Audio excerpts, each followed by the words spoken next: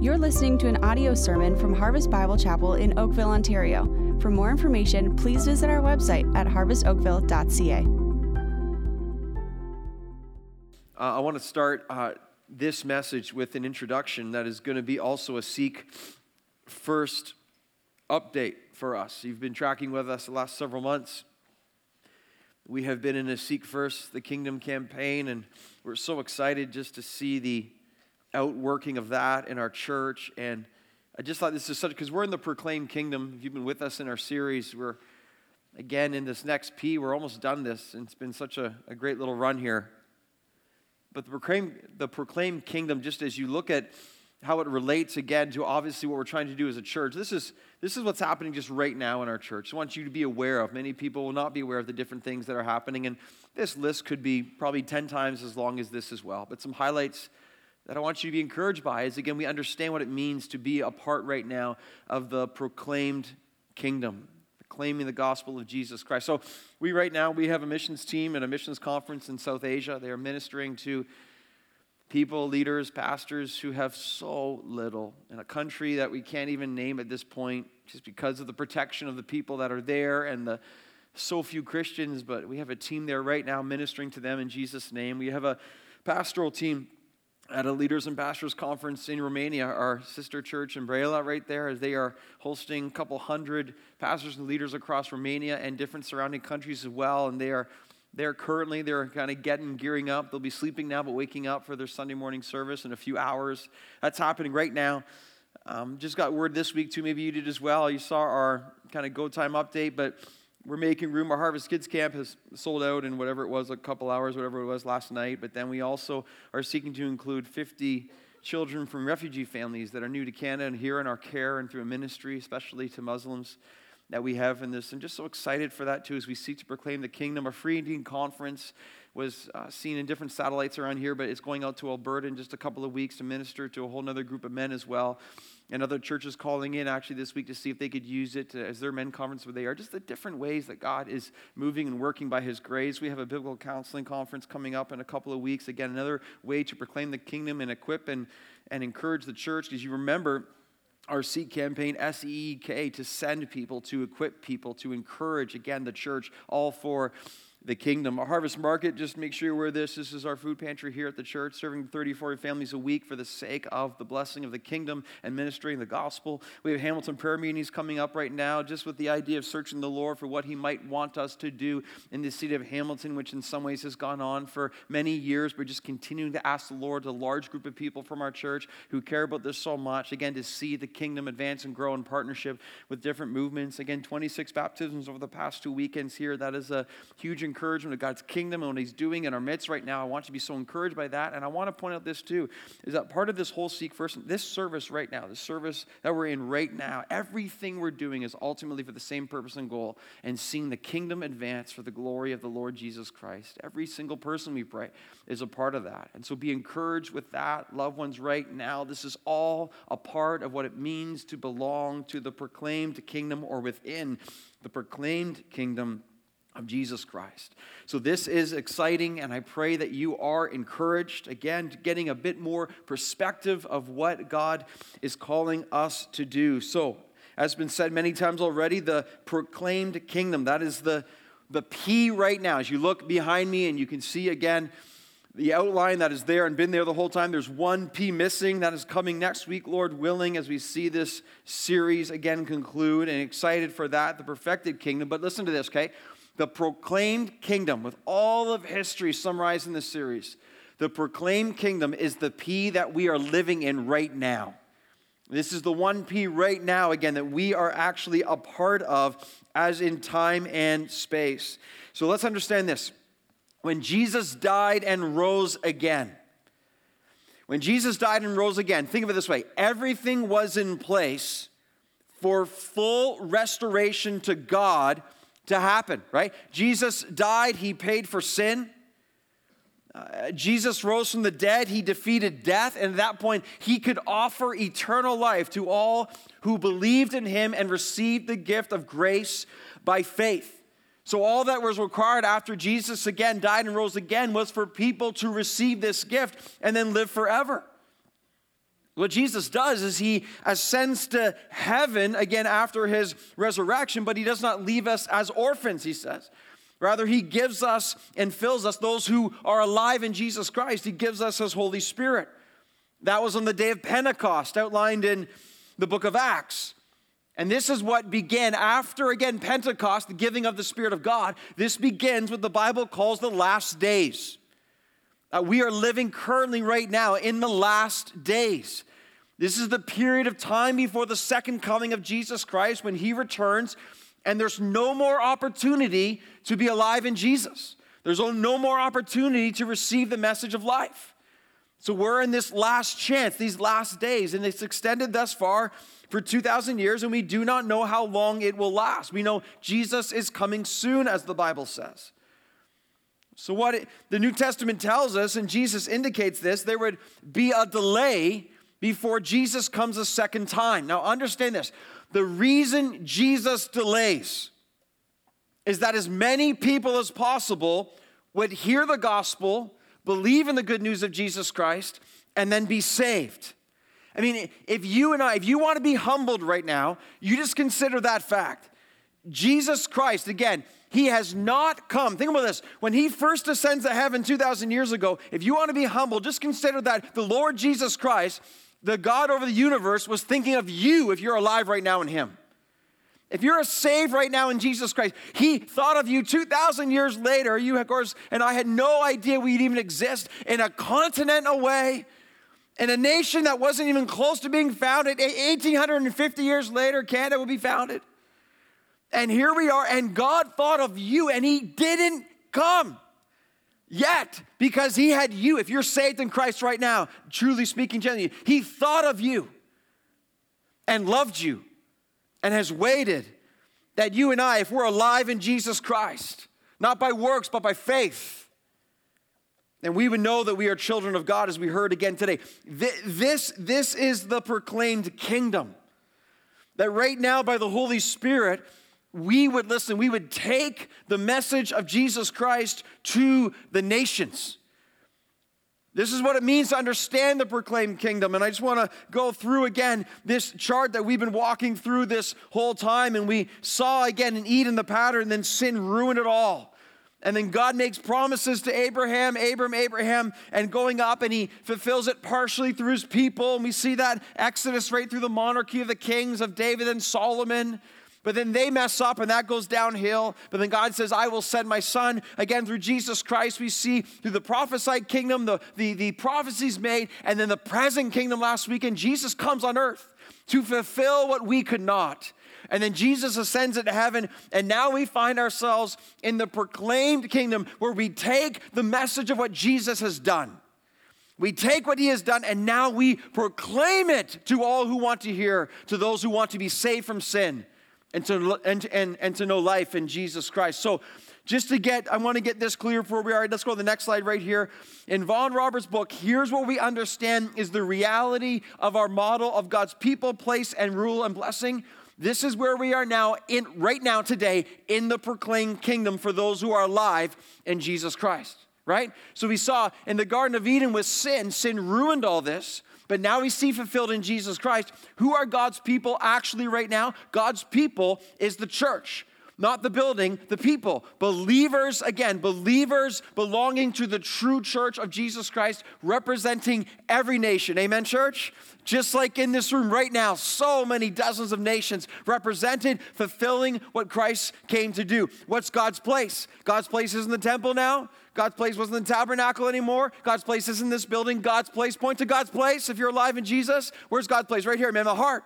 The heart. God's place is again the church. The church, which now we are temples of God's Spirit. I mean, even these 2 points right here, where you sit back long enough, you're like, wow, that's amazing. That is beautiful. Remember, you don't come to the building to worship. You are the worship.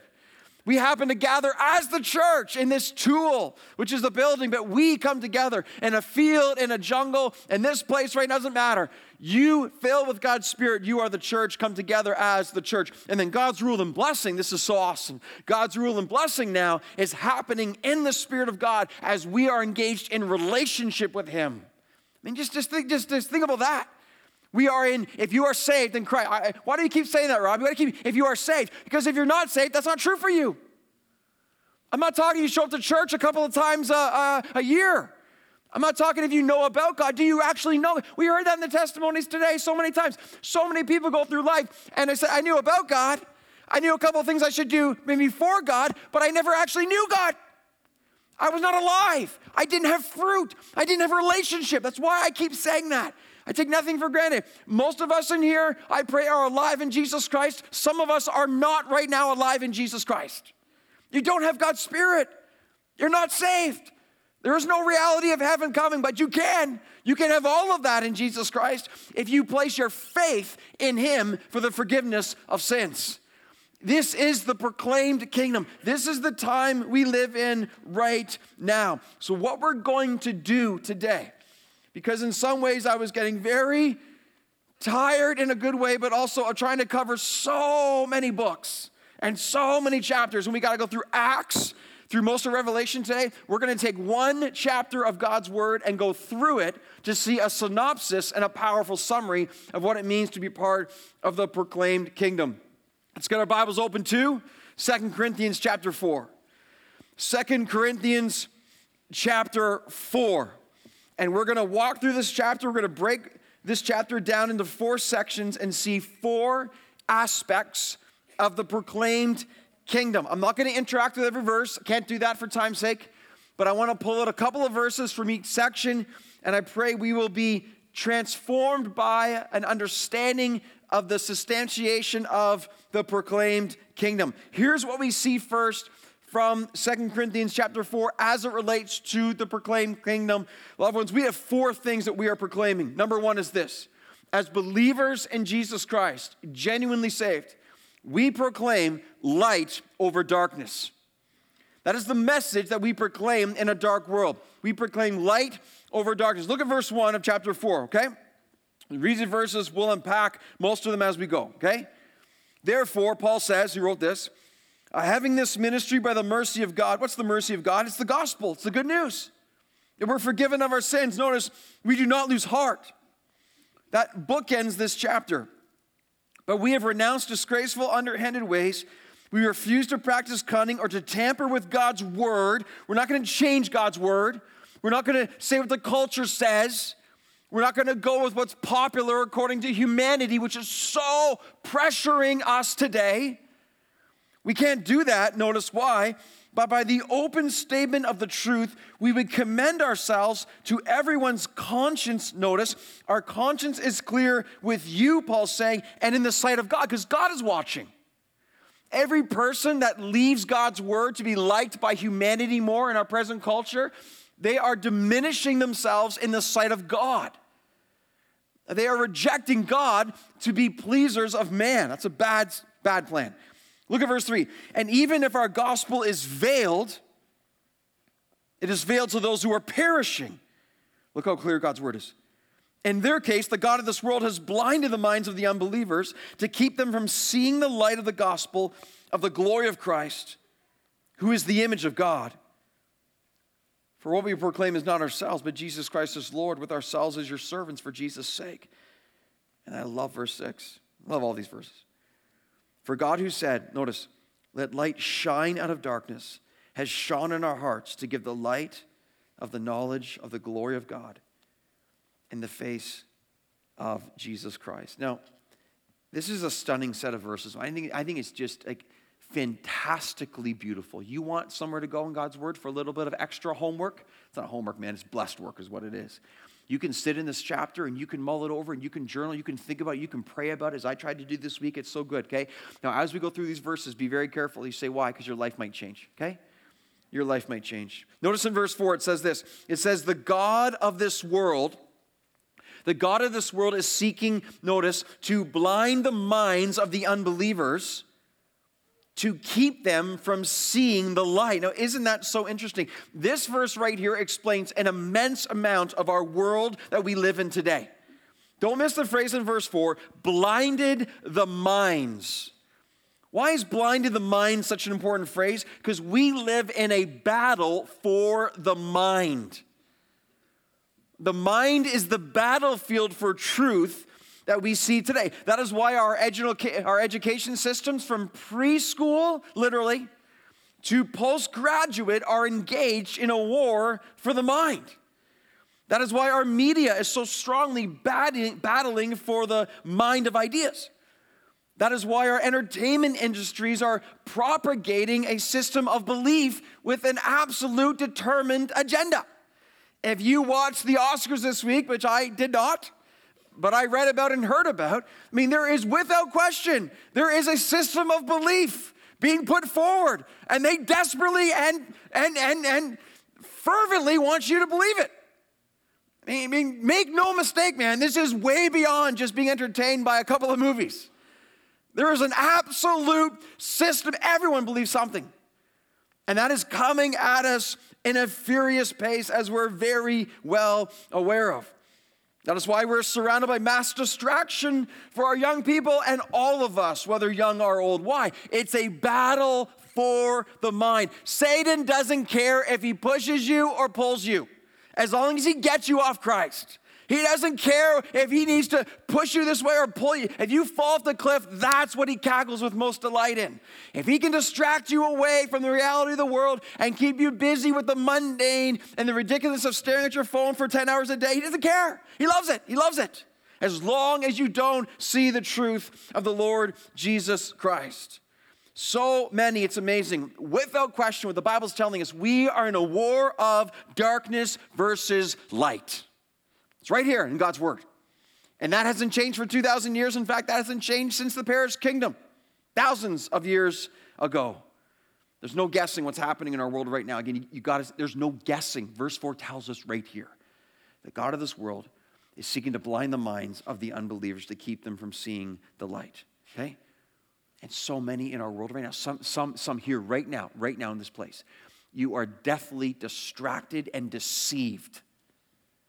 And your mind has been blinded from seeing the light of the Lord Jesus Christ. And maybe by God's grace, that's why you're here right now. Maybe the love of God would fill you and lift eyes and lift the veil and take off the blindfold to be able to see what life is truly about, found in the glory of Jesus Christ. And that's precisely why, again, verse 5 is there. Look at verse 5. It says, "For what we proclaim is not ourselves, but Jesus Christ is Lord." We proclaim Jesus Christ as Lord because Jesus Christ is the one who is the light over darkness. Notice, our proclamation is not some man or woman, please. I'm not holding up some individual around here other than Jesus Christ. He's the only one. He's the only one who can change. No one else can make transformation like we heard tonight. No one else can do that.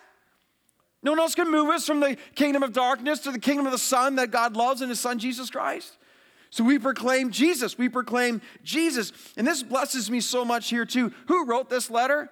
2 Corinthians 4 was written by Paul. Paul was arguably and probably unquestionably the greatest missionary who ever lived for Christ. But consider Paul's story. Paul's story in Acts chapter 9, he's on the road to Damascus to kill Christians, to persecute Christians, to throw Christians in jail. And then what does Acts 9 says? On his way to kill Christians, it says, the light from heaven shone around him. The light of Jesus Christ literally came and shone in the darkness of Paul. Paul was deceived, and he was so distracted by his form of religion, legalism, man-made, again, not of Christ, rejecting the new covenant. The light of heaven shines down upon his life, never the same again. He knows what he's talking about here, man. He knows exactly what he's talking about. He said, when you truly see the light of Jesus Christ, and then his entire life, from that moment on, God says, I'm using you now to proclaim the light that you just saw, my Son, Jesus Christ, that you might be one of the greatest history makers the world has ever seen. And you're going to suffer for it, Paul. It will come at an immense cost, but it'll be an incredible, incredible blessing. This is the gospel. This is our passage. This is the life of Paul, and this is what we are called to do as well. We are called to proclaim light over the darkness. She loves us because of the present kingdom, right? The present kingdom, that now we have the proclaimed kingdom. Because of what Christ did, shone his light in this world, now we are to see the proclamation of Christ go forward. Notice in verse 5, we are servants for the sake of others. Our message is in the service of other people to love them in Jesus' name. So again, do not miss this in this message right now.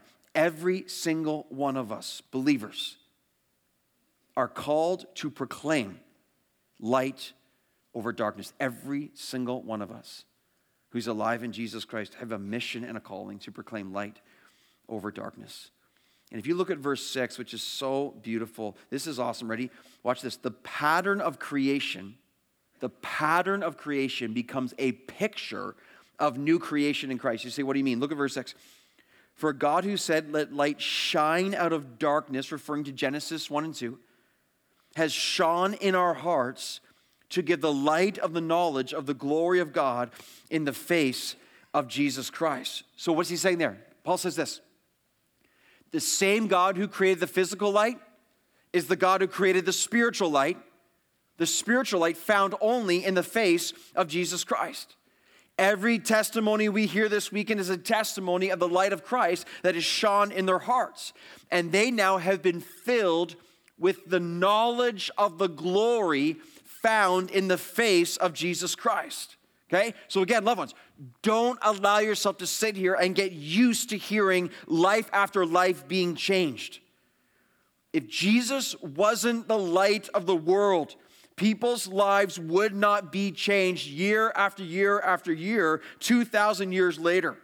But person after person in the billions over time have stood in a baptism tank at one point or another and have expressed in their words, I have seen the light of Jesus. That is why every single believer truly saved in Christ must proclaim the kingdom of God, must proclaim light over the darkness. And notice this too, I love that what Paul's saying here. He's like, hey, the same God who created the world is the same God who understands there's not any person too far for him to save. The same God that spoke and the world came to be is the same God that shines the light of his glory into person after person every day that Jesus Christ has not yet returned. Every day people are being changed across this globe. Don't ever underestimate what God can do. Some of you have already written people off and God's like, really? Really? You're going to write me off? You're going to write me off as saving that individual? I wonder how many would have written off Paul, the disciples. That guy, even when he was saved, they were still like totally afraid and questioned that. We are called to proclaim light over darkness. Number 2, we see this. We are called to proclaim life over death. Look at verse 7 now. We have this treasure in jars of clay to show the surpassing power belongs to God and not to us. Look at Paul admitting his frailty in every level. This is just like us. We are afflicted in every way, but not crushed, perplexed, not driven to despair, persecuted, not forsaken, struck down, not destroyed. Look at this, verse 10. Always carrying in the body the death of Jesus. Why? So that the life of Jesus may also be manifested in our bodies. For we who live are always being given over to death. This is very, very important, loved ones. Please listen. For we who live in Christ are always being given over to death for Jesus' sake. Why? So that the life of Jesus also may be manifested in our mortal bodies. Now, this is massive insight. Okay, do you want to understand what it means to live and belong to the kingdom of God? These verses are very, very helpful. The amazing truth of God's kingdom is this. If you are to truly be a part of God's kingdom now, you and I are invited to come and die. The invitation from Christ at its most basic form is to come and die to self. Why? That we might die in Christ and that we might live in Christ. As was expressed today, Galatians 2:20. I have been crucified with Christ. No longer I who live, but Christ who lives in me. And the life I now live, in the flesh, I live by faith in the Son of God who loved me and gave himself for me. We die in Christ that he might live through us. Verses 10 to 12 are massively important. Listen to this. Paul recognizes he suffers for Christ, that through suffering, his life reveals Christ. That's the antithesis of the North American world we live in right now. This is why, as we are called to be Christ's followers, listen, Jesus says that to take up our cross, to die to self. Our life in Christ is one of constant dying. That's what the text says. But here's the irony and the miracle of the kingdom. Ready? The more we die, the more we actually start to live. See, that's the part we have to accept so much by faith. Again, look at verse 11 again, okay? For we who live are always being given over to death for Jesus' sake, for the reason and the result, so that the life of Jesus also may be manifested in our mortal flesh. One commentator said this of verse 11, this is one of the deepest principles of our existence in Christ. Hear that. Verse 11 is one of the deepest principles of our existence in Christ. So notice the undeniable principle here. The greater the suffering for Jesus, the greater the manifestation of Jesus within our lives. So you ready? Loved ones, this is why trials come. This is why suffering is permitted.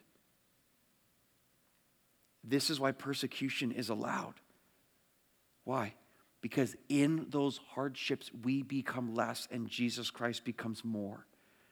In those trials, we are stripped of self.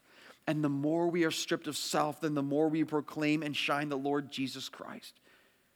Consider also then, the easier the church has it, the more ease the church finds itself in, the more ineffective the church will become, or at the very least be tempted to sit and relax and not have a sense of dependence and faith truly upon Jesus Christ.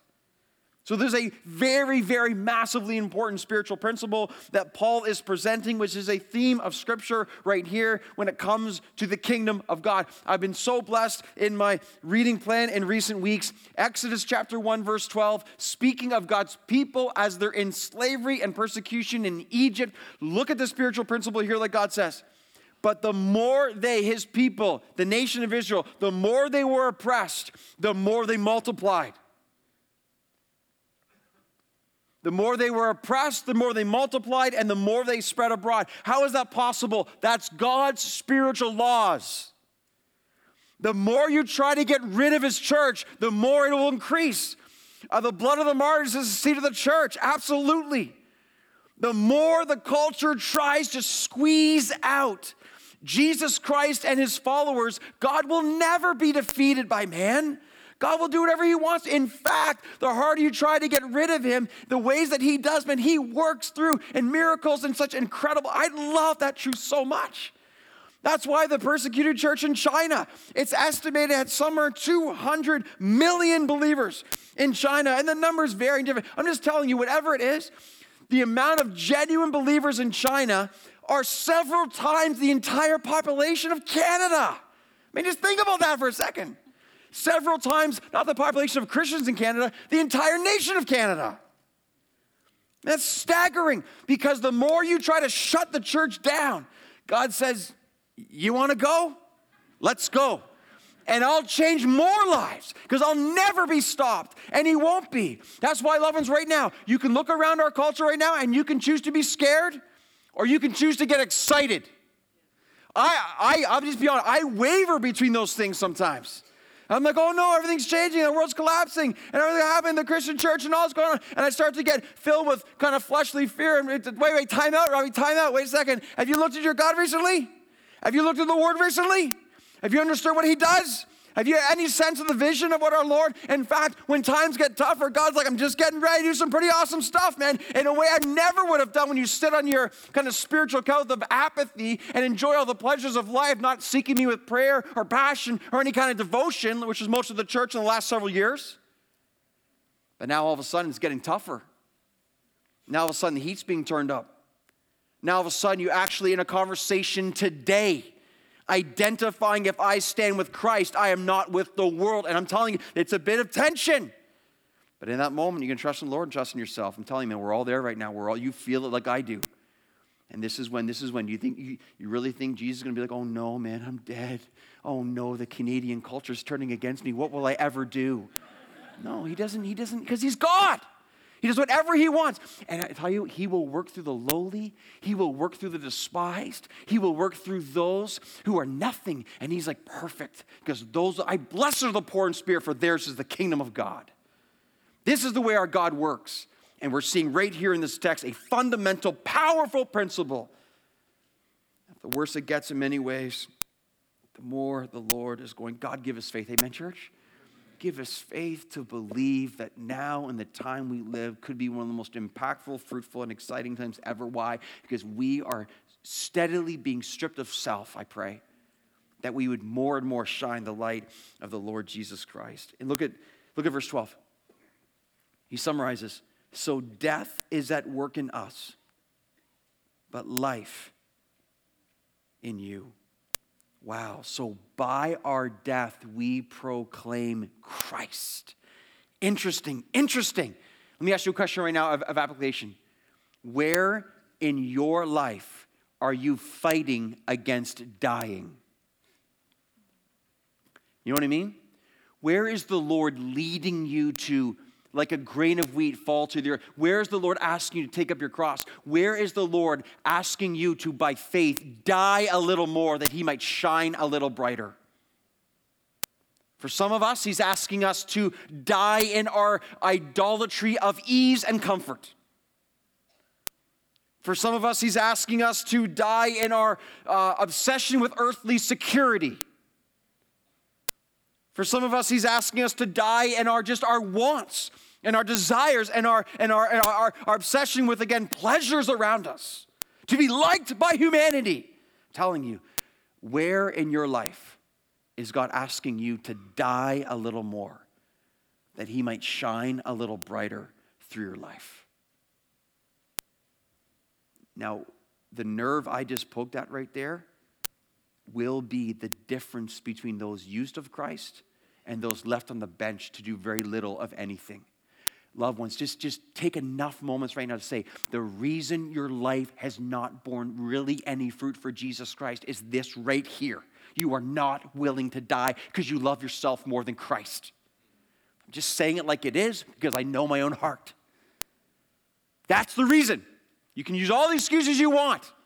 I work too much. Families, too many kids, got too many activities. Whatever you want to say, whatever you want. But the base reason is we love ourselves more than we love Christ. Therefore, we place our faith in self as opposed to faith in Christ. We're not willing to die because we don't really want to count the cost, because we don't really believe Jesus says who he is.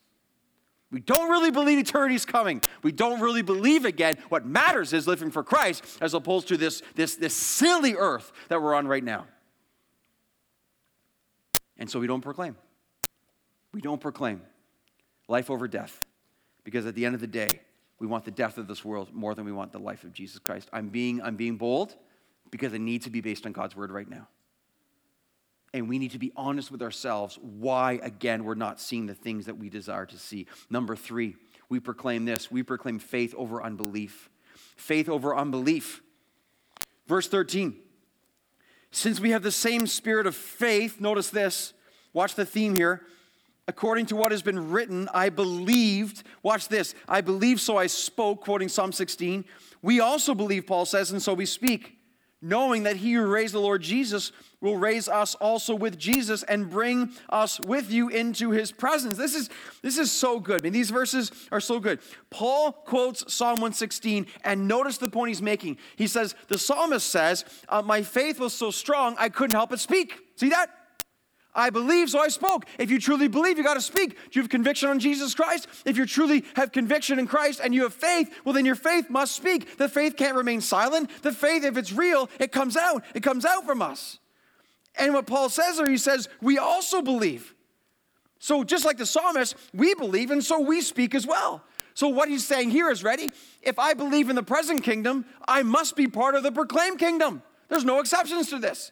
If I really believe Jesus died and rose again, then I'm called with my life to proclaim the idea and the reality and the truth that Jesus died and rose again. Because that's the whole point of my life. That's the point of my existence, to tell others of the salvation that I found in Jesus Christ. Ready? Every single believer here right now has been sent by Christ to speak for Christ. Every person. You will not put this on me alone. You will not just say, that's the pastor's job. No. That is my job, but it's also your job as well. Every single believer here in Jesus Christ right now, you have been saved by Christ to speak for Christ by his Spirit as well. Now let's apply that to the preacher now, okay? Think of, we believe, so we spoke. the greater faith and conviction you have in God's word, how can you but speak anything else? Like, even as I preach this right now, I am so filled with conviction. I believe this so much. I know the cost in some ways. I know what's happening as the light is shining in different places of darkness. I understand that people will hate me for it. I can't but help say the things that I know and believe are true in the Lord Jesus Christ. But when the church or the preacher fails to believe with conviction, there's no passion, there's no boldness, there's no truth, and they start closing the Bible because they want to be liked by more people, and the Holy Spirit leaves, and their church is left empty and nothing, and no one's being baptized. Because God's not there anymore. But the greater the conviction, the greater boldness and passion there must be for the things of Jesus Christ. It's right here in the word, man. I believed, and so I spoke. And if we believe, loved ones, we're not hammering people with the Bible. We're not being harsh. We're not being legalistic. We're not trying to condemn and hurt people. No. But we love people. And we must proclaim faith. Faith. In the midst of a world of unbelief. We don't think we're better than anyone because we know it's just by God's grace. And we don't even understand it fully. How is the fact that we're saved at all? And we apply that humility to the lives of those that we encounter, and we love them in the name of Jesus Christ. And we say to them with wonder, I don't understand how I'm saved, but I just want to tell you, I want to tell you, He who saved me. Don't judge. We love. Notice, why was Paul so bold? Paul puts his secret right here into his boldness of his faith. Look at verse 14. Knowing that he who raised the Lord Jesus, knowing he who raised the Lord Jesus will raise us also with Jesus and bring us with you into his presence. I mean, isn't this an awesome chapter? I mean, look at every verse is like just jammed with incredible passion, inspiration, and truth. He says, I know this. I know that the same God who raised Jesus from the dead is going to bring us also, going to raise us and to be with you in his presence. That is so good. So what? When you're guaranteed your future in Christ, when you know you will be in the presence of Christ, that tends to change things. Like when you know where you're going, that should change things. We sang a lot about that today. When you know the reality in Jesus Christ, what happens? Well, all of a sudden, you get pretty bold. When you are guaranteed your direction in heaven for glory and that Jesus Christ was raised from the dead, you also have been raised and you will be raised and you will be in his presence forever. Well, then all of a sudden, the person who's kind of like really angry at you for whatever, it doesn't matter. All of a sudden, if you die at the end of the day, it doesn't matter. To live is Christ, to die is gain, Paul said. What matters is you're with Christ. And then with the proper perspective everything becomes so different. And notice the result here in verse 15. Notice. For it is all for your sake that as grace extends to more and more people, it may increase thanksgiving to the glory of God. Isn't that so true? So we saw that this weekend, right? Baptisms, right? And bless you all who were baptized. You're such a blessing to me, man, and such a blessing to our church. And what happens is the more we see God's grace extend, every life standing up is grace. They're grace. And we're all like, I'm so thankful. I'm so thankful. I'm so thankful. And who gets the glory? Not man, God does. We're all like, God, you're awesome. God, you're awesome. God, you're amazing. You do that, God. And every life that is changed is more grace, more thanksgiving, more glory to God. That's why we proclaim. Because the glory to God gets bigger and bigger and bigger, and the thankfulness of our lives for God's grace grows and grows and grows right there in verse 15. That's why we proclaim. That's why we proclaim. Fourthly, we are called to proclaim light over darkness, life over death, faith over unbelief, and lastly, we proclaim glory over gloom. Glory over gloom. Look at verse 16. So we do not lose heart. There's the book, and remember how it started in verse 1? You want to not be discouraged? Paul's giving you the secret, man. Though our outer self is wasting away, our inner self is being renewed day by day. For this light momentary affliction is preparing for us an eternal weight of glory beyond all comparison. And who else loves these verses? This is amazing. So what's happening right here within this passage is Paul is speaking. This is an important theological term, okay? And I want to teach it to you quickly right here, okay? What's happening right here is Paul is expressing there's an already aspect of the kingdom of God within us, and there's a not yet aspect of the kingdom of God. This is all through Scripture, okay? There's an already aspect of God's kingdom in us who are saved in Christ. but there's a not yet portion that is yet to come, okay? So what happens is you have, again, Von Roberts used, I add a little bit to this. The first coming of Christ, the second coming of Christ, okay? The present age, the age we are living in, dominated because of sin, death, and Satan. Jesus Christ comes. He comes to bring eternal life. He provides, again, the possibility because of his death and resurrection. He provides the opportunity now for eternal life, victory, and glory. So what you have this already. If we are alive in Jesus Christ, in the proclaimed kingdom, we are alive. We have eternal life, the already aspect. And yet we're still fighting against sin on some level. We still see death around us. But the day is coming. You have the age to come seeping in to the already. But the not yet is where there's no sin and no death and no Satan and full eternal, full victory and full glory. So this is what it means. There's the already that we're living in of God's kingdom, but there's the not yet. We're longing for the time where it'll be fully completed. And there we are together again, understanding what's coming to us. This is what Paul's doing right now. He's saying, we are alive, we have glory, we understand all this, and yet we groan. Though our outer self is wasting away. Our outer self is wasting away. Our inner self is being renewed day by day. I've always loved that verse. Our outer self is wasting away. Anyone in the room wasting away right now? That should be all of us. Thank you. Don't leave me up here like that, okay? This week I'm wasting away, man. I'm wasting away. I tweaked my back. That's like, I hate when you do that, and all of a sudden everything hurts to walk. My children continually show me how many more gray hairs I have on a daily basis, it seems. I have arthritis through my hands, whatever it is. I find my knee joint got hurt and all that kind of stuff, whatever. And then this week, I remember I was wrestling. My girls are 9 and 7 right now. I was wrestling with them, and they were fired up. It was pretty fun. And we're in our bedroom on the bed and stuff like that. And I dominated that wrestling match, man. It was amazing. And my wife, Jill, looks over me and she says, way to go, Robbie. You can beat your 9-year-old and 7-year-old daughters. Yeah, good for you. I said, I got to take the victories when I can, right? My boys are, 14 and 12. They're already starting to beat me up. You know what I'm saying? What's happening? Because I'm wasting away. I'm wasting away. But, I'm being renewed day by day. Are you? Day by day, I'm being renewed. Yeah, this whole thing's falling apart. Everything here is just depressing. But, the truth of Christ, I am being renewed because I'm alive in Jesus Christ. And if you're saved, you are too. It's awesome. Amen. That's hope.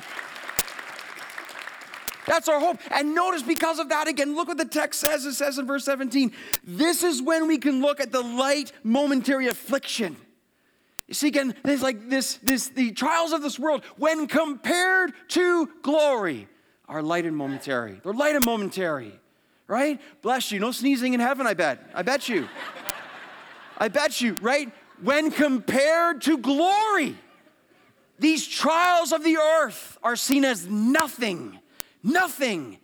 Paul is so powerfully led by the Lord in everything he's saying. They're saying, listen, this is why we proclaim.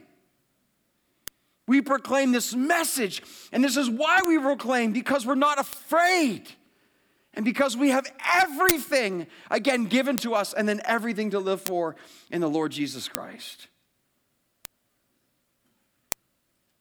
Every single believer here in Jesus Christ is called to proclaim. Let me ask you this one question, and I finish with this. One last question. When is the last time you were used to lead someone to Jesus Christ? All believers in the house right now. When was the last time that God used you to lead someone into a relationship with Jesus Christ? And for some of us, say it's been a while. For some of us, it's been never. Do you think the Holy Spirit wants to change that? Do you not think there's people in our lives? We don't do it, man. The Holy Spirit does it in us. Do you think that anyone is limited from what God can do? Do you not think that every person alive in Jesus Christ right now, that God wants to use you where you are in ways that humans cannot explain? That you will allow to see someone, again, you'll be rejected along the way like I am, and I get rejected on a weekly basis proclaiming Christ when I have the courage to do so by God's Spirit. That's not the point.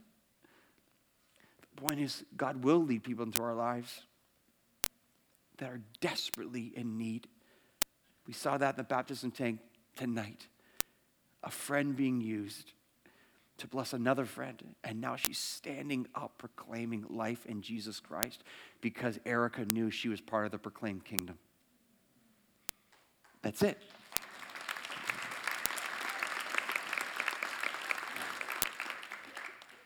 So now it comes to faith. I'm telling you right now, it comes down to faith.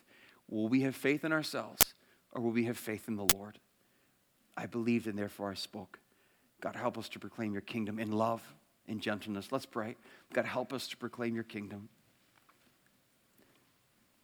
Help us to understand how short the time is, but I pray for an overwhelming sense of love for Jesus, and an overwhelming sense of love for the lost, and an overwhelming sense of your power and your faith and your glory as the result, Lord, not our own.